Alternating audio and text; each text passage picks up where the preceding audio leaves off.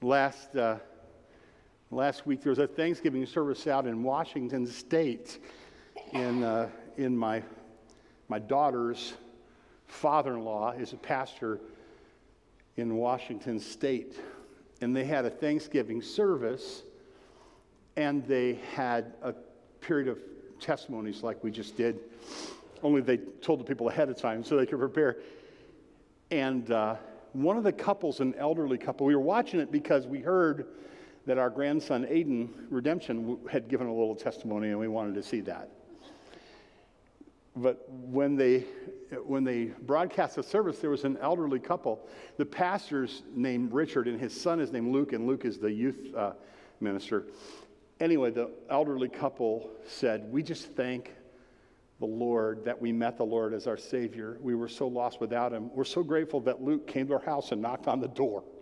I thought, wow, what a wonderful thing to think that you could be used of the Lord to introduce somebody to the Lord. And then we got to hear little Aiden Redemption's testimony too, and he thanked God for the world that God created. And I'm grateful for the world that God created. I want to bring a message to you today from Psalm 65, which I call the John Sloan painting of Scripture. I wish I could show you an adequate copy of a John Sloan painting that I love. I love mountainscapes and I love seascapes. I love to go to the forest, to the Great Lakes, but I think most of all, I love countryside. I just love rolling countryside. I love farmland. On the way to Kalamazoo to spend time with my parents yesterday, I drove through harvested farmland. It's like where the beans were, it's shaved, and where the corn was, it's stubble, and the trees around the edges of the fields are brown and rust, and the sky's blue, and on the way home it was all covered in white. All of it just tugs my heart to God. I love matter of fact, that where we live right now is a special, you'll probably get tired of me talking about that, but it's special to me. We used to drive out this way to visit my parents, and I would drive through the countryside southwest of town and think, this is the most beautiful countryside. I love driving through this countryside. My parents are so blessed to live out here, and then the Lord would put us here. It's just a special blessing. I just love the countryside. When Lois and I were raising our kids in Ohio, thank you for your testimony that you didn't offer to give. Lois and I have a deal once a decade. Years ago, I have a friend, you knew Levi Wisner. His wife Phyllis was a quiet woman of deep faith and sincere love for the Lord and her family. And he was in our church once, and he said, "I'm going to ask Phyllis to testify." And Phyllis was quiet, and he just said, "I'm going to ask you to testify." So, just like, she gave a word of testimony, and it was the sweetest thing. And I thought, that's a good idea. I'm going to do that, because Lois won't volunteer.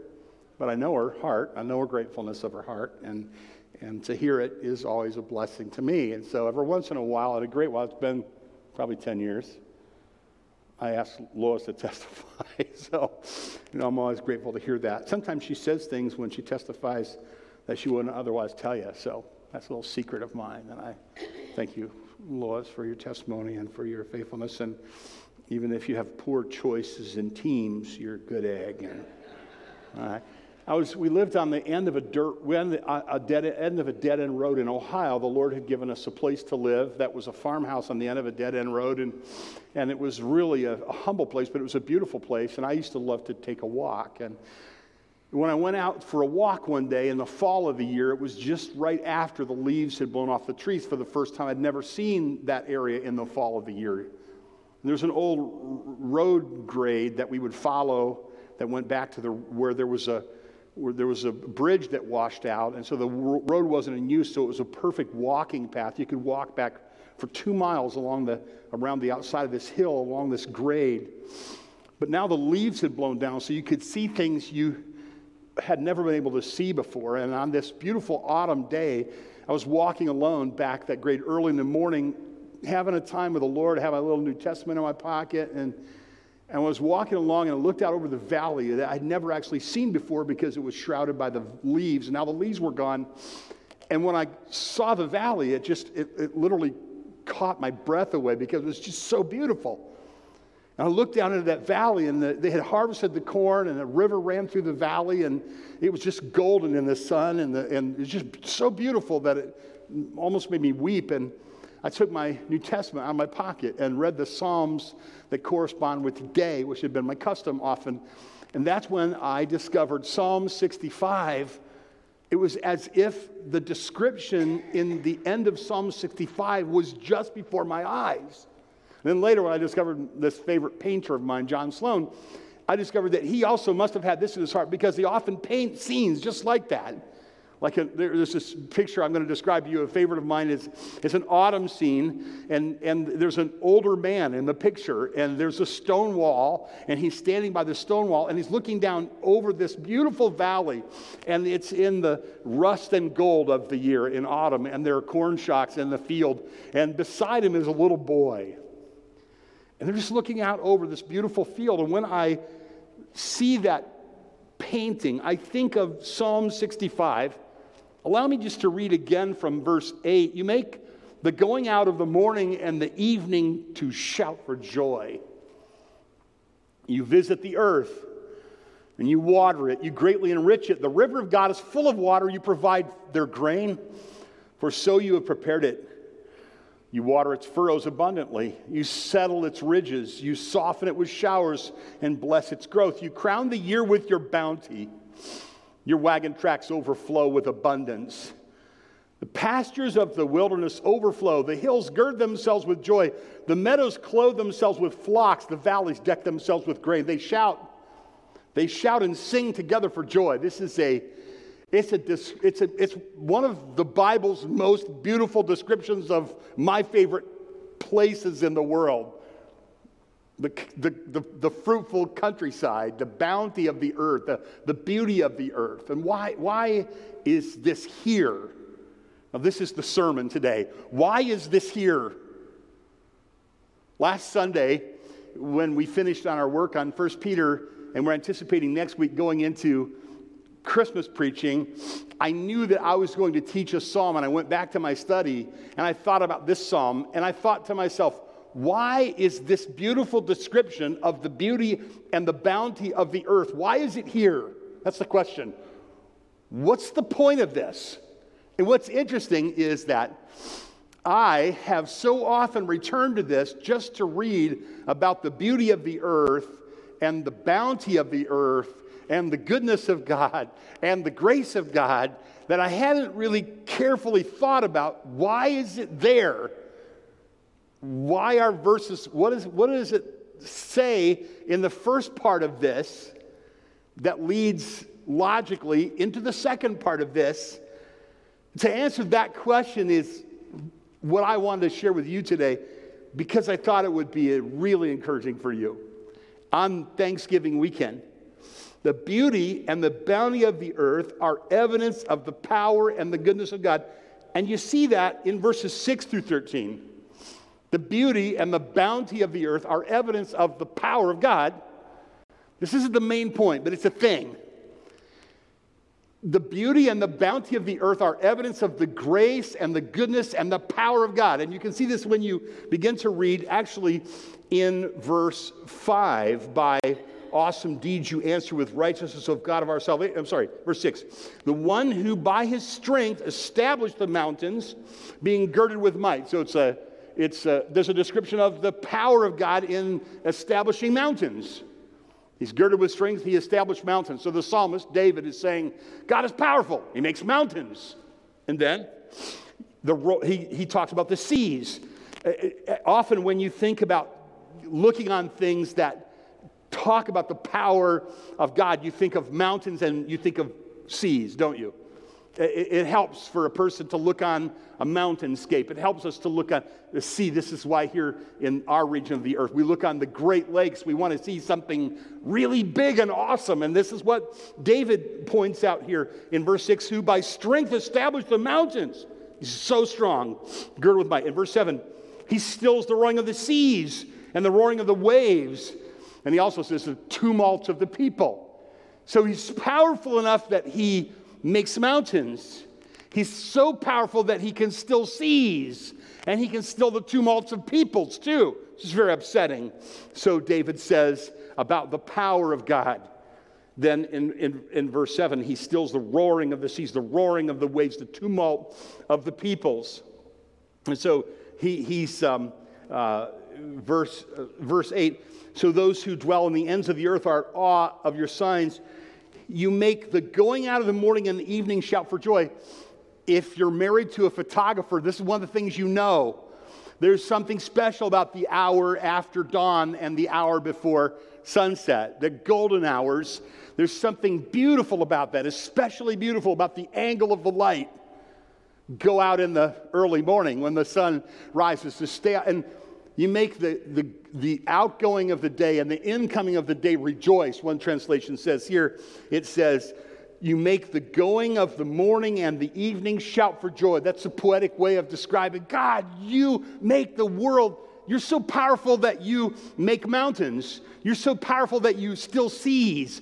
You're so powerful that you make every morning and every night shout for joy because it's so beautiful. Every sunrise and every sunset. And then in verse 8, you go into this passage that is so familiar to me that I could just see it like it's painted before me. The countryside, the beautiful bounty and beauty of the countryside that God makes. And I love to watch a harvest. I sometimes will take an autumn afternoon and just drive through the countryside when they're harvesting.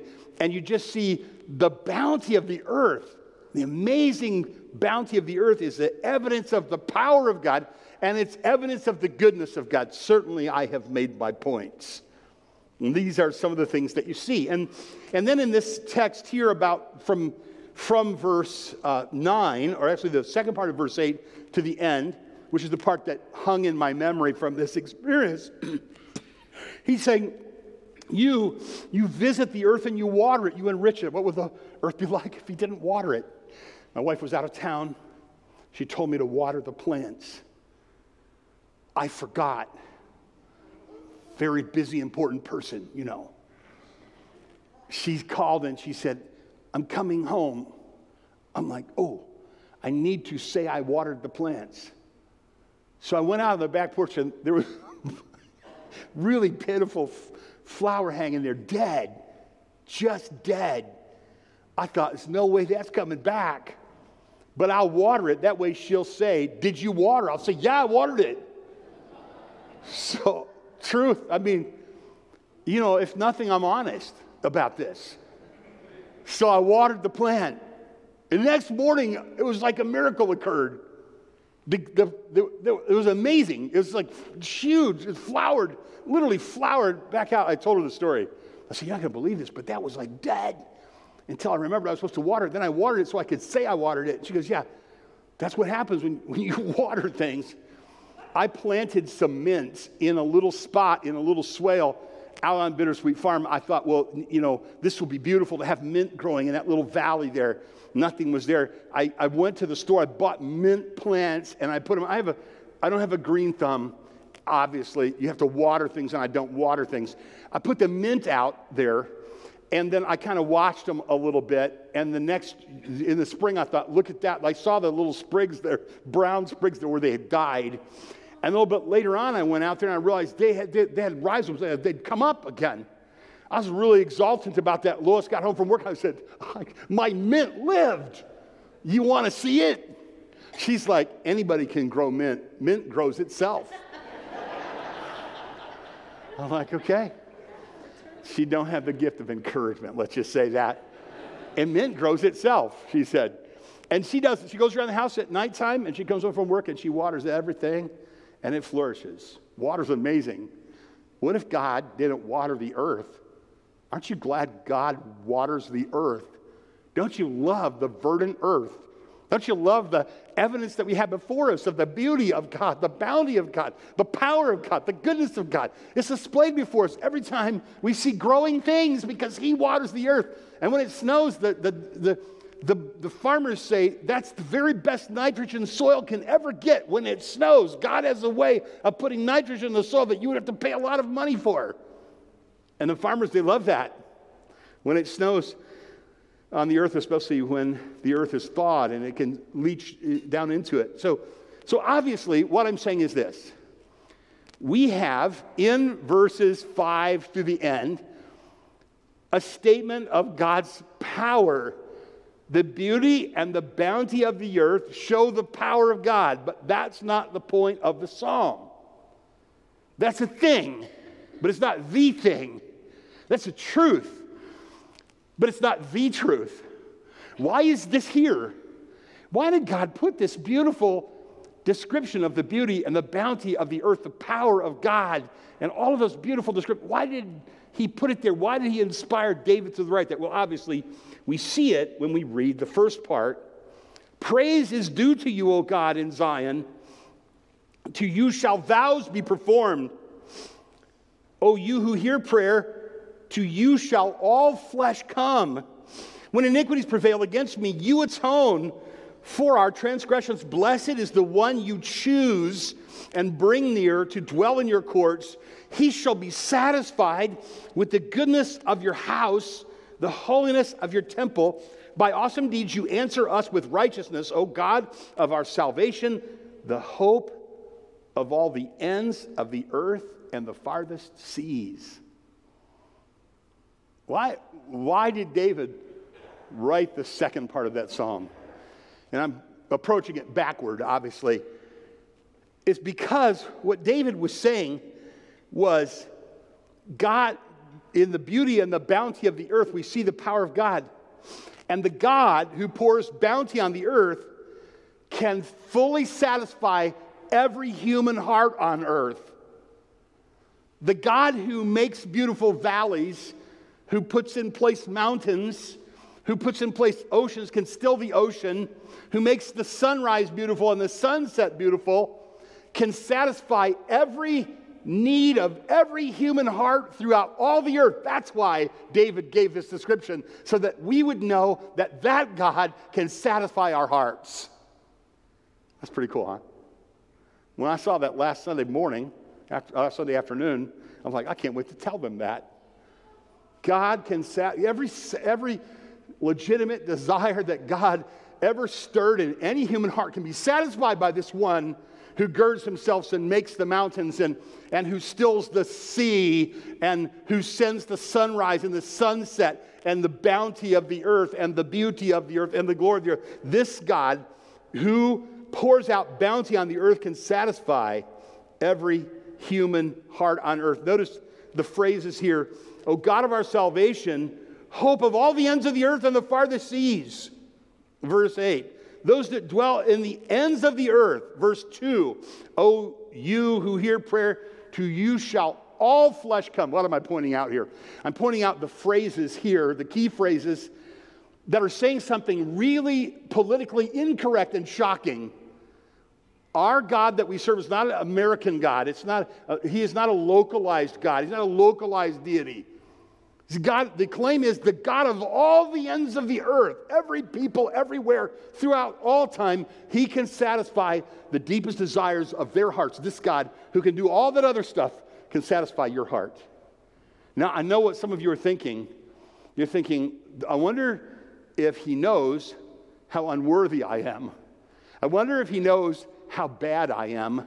What if he knew the bad stuff? Notice this. Praise is due to you, O God, in Zion, and to you shall vows be performed. O you who hear prayer, to you shall all flesh come. Listen.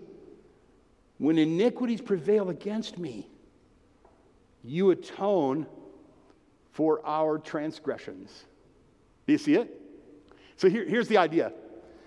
The last chunk of this psalm is saying, the one who made the beauty and the bounty of the earth is very, very good and powerful. The first chunk is, he's so powerful, he can satisfy every human heart, the need of every human heart on earth. And this other piece is, even those who have sinned grievously against him, whose sin transgressions have prevailed against him. You ever feel like you lost in the battle against sin? Yeah, you felt that way, right? You did in church, so you're acting really like righteous and holy and, kind of buttoned down. But we have all lost the battle against sin. In verse 3, when iniquities prevail against me, You atone for our transgressions. Anybody see the cross in that? You should.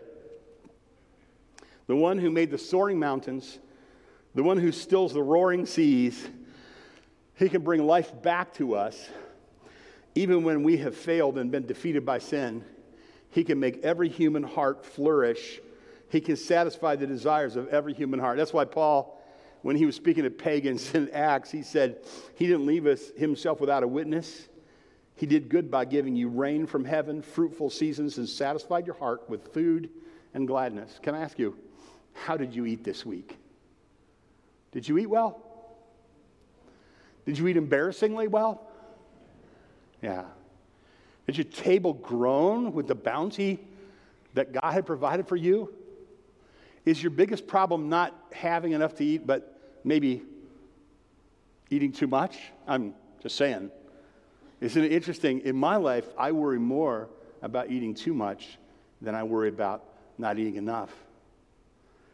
My car started this morning, right on the first push of the button. My house is warm. I have people who love me. I have food, more than enough food than I need. My bills are paid. And my sins are forgiven. And my heart is satisfied. So there's this guy, he's a farmer in Kentucky. His name is Wendell Berry. An interesting guy. He's been doing something for years, many, many years. On Sunday, he worships God. He happens to be a Baptist from Kentucky. I think everybody in Kentucky is Baptist. Church of Christ and Baptist.